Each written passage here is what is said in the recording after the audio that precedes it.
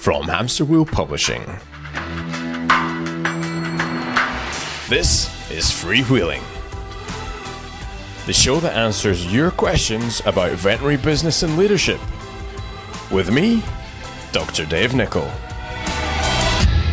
All right, welcome to today's episode of Freewheelin. I'm super excited to be joined by none other than the amazing Eric Garcia. Thanks for having me. Now, Eric is a social media, marketing, all things digital, like wizard. And you have clients all over America, all over the world. You got places. You're cracking out a little bit all over. Right. So Eric is one of the guys you want to ask questions of when you meet him about how to get your practice cranking, and get past this sort of fear we have of digital technology and how we engage it in veterinary practices. So, Eric, one of the most common questions that I hear getting asked is how does one differentiate oneself from the competition in this, with a number of options, and how does one not differentiate oneself from the competition? What are you seeing? Absolutely. So there are a few things that I recommend to practices just to differentiate themselves in what's an ever-saturated marketplace. So the first thing is looking at their websites, looking at the content on their website. I don't want to see the same generic, we're a full-service veterinary practice. Right, you mean that doesn't attract clients? No, but what, they don't believe us? No, right, correct. Like, why doesn't it attract clients? Because you see that on every practice website, right? It's not that I don't think that it attracts clients. I think it does, but when you're trying to differentiate yourself from the competition, right. So we know that people take an opportunity to research 2 to 3 businesses before they determine which one they're going to. Right. So what is it that you're doing to differentiate yourself from your competitors? And so looking at the content on your website and making sure that you personalize it as much as possible. So telling me why it is that you started your veterinary practice. Why did you go to vet school? What is it that motivates you every day when you come to work with animals? Yeah. What's your philosophy? These are all things that you can do to personalize the content on your website to make it something that people can't replicate easily. Right, and so that's the sort of style of the content. Are there places in particular that you think, because everyone seems kind of hung up on either their website or so, like you mentioned something like where customers are finding us, and that's one of the biggest decision making points is like, oh, did I see them there, and then where does it go from there? Like how are you experiencing the journey from being just a pet owner to then being a client of a practice? What are like the 3 big influencers or pieces of work clients should get to now to improve that conversion? A lot of it has to do with having a presence in multiple places. So we know that a lot of times when pet owners are starting to search, they end up going on Google, which accounts for over 70% of where people search. Right. What they're looking for there and what influences in terms of how you rank there are the reviews that you're getting. So making sure that you have good, positive, fresh reviews from pet owners. Right. From that point, they end up going to your website to learn just a little bit more about the practice. One of the most visited pages is the Our Veterinarians page. Okay. So they're going from there. And then usually, because most practices are participating on social media, most practices end up linking social media on their website. Right. Then we know that they end up going to social media and seeing what type of conversations are had there.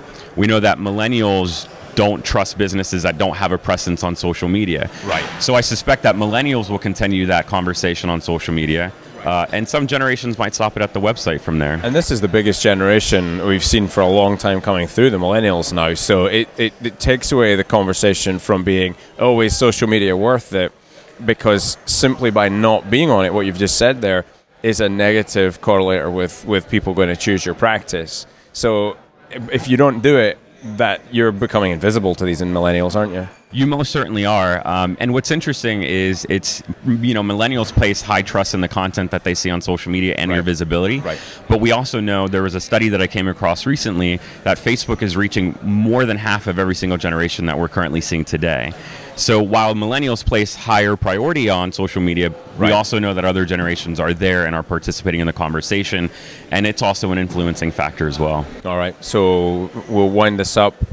3 pieces of cool content you see and 3 pieces of dreadful content. What's very poor content to put on in your web space? Yeah. And what's better?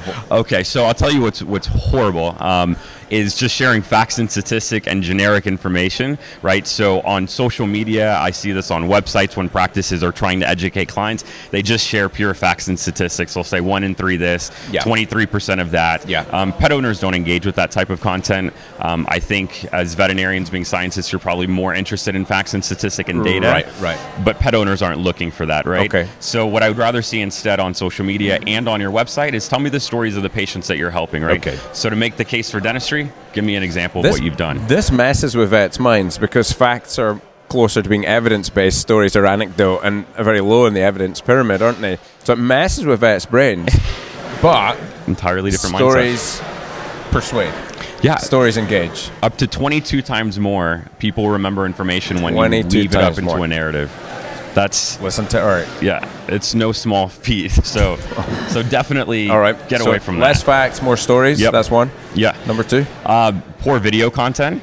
So I see a lot of practices that will end up creating videos that are, a few minutes long that share generic information about the practice. So again, they're taking what's on their website and they're like, oh, I hear video marketing's huge. It's, it's 3/4 of what people are consuming online. So they create a video essentially repeating the same garbage on the website. Right. And so the point here is or they'll end up creating videos with generic stock imageries or generic video footage where I want to see the people in the practice. I want to see the human-animal bond in this video. Right. I want to see you doing what you love. And I think that there's a huge opportunity when it comes to video to helping educate pet owners by doing that. All right, so that's number 2. Let's make better quality video and not just speaking the bad stuff that's on our website. Number 3.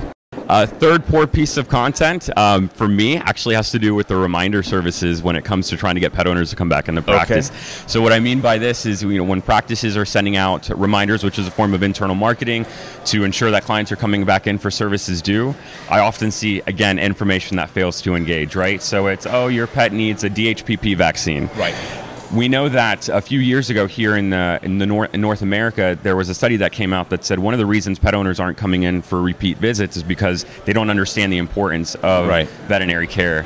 And so I think as veterinary professionals, when we don't take that as an opportunity to provide education, then why is it that I'm going to come in for this DHPP vaccine that I have no idea what this means? Right. So I usually tell practices with your reminder systems, I want to see a little bit more education. And using the tools that are available to us today, it's much easier to do that.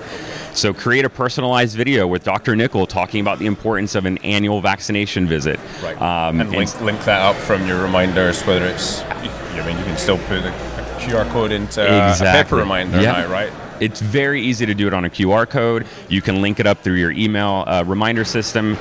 You can also incorporate it in text. So there's a lot of platforms now where pet owners can tap on the text and it'll take them to a mobile-friendly version of the website. And QR codes now have come a long way. Like, you now can just photograph it and it'll take you, because used to be you had to have a scanner and who was doing that. So that looks like a big step forward. It absolutely is, and even iPhone, and Apple has really adapted. You're right. You don't need a scanner anymore. It's you open your camera and it'll automatically recognize that. So absolutely, using that type of technology is important. All right, brother. Thank you very much for coming on Freewheelin. Totally it's an honor to be part of it, man. Appreciate your time. Awesome. Don't forget to send in your questions to Freewheelin. You can hit me up on Instagram or Facebook. It's at Dr. Dave Nickel and Eric. You're the dog, so where are they going to find you or get in touch with you to ask you more questions or to get you to sort out their web mess? Where should they hit you up, brother? Anywhere on social media at Eric Garcia FL or ericgarciafl.com. Bam. Peace out. Thanks for coming on. Awesome. Thanks, man. I appreciate it. You're welcome. Thank you for listening to that episode of Freewheeling. I hope you enjoyed it. If you did, leave me a rating or review on iTunes. That would be much appreciated. Now, if you want to have your question answered, hit me up on Twitter, Facebook, or Instagram. It's at Dr. Dave Nicol. That's DrDaveNicol. I'll see you in the next episode.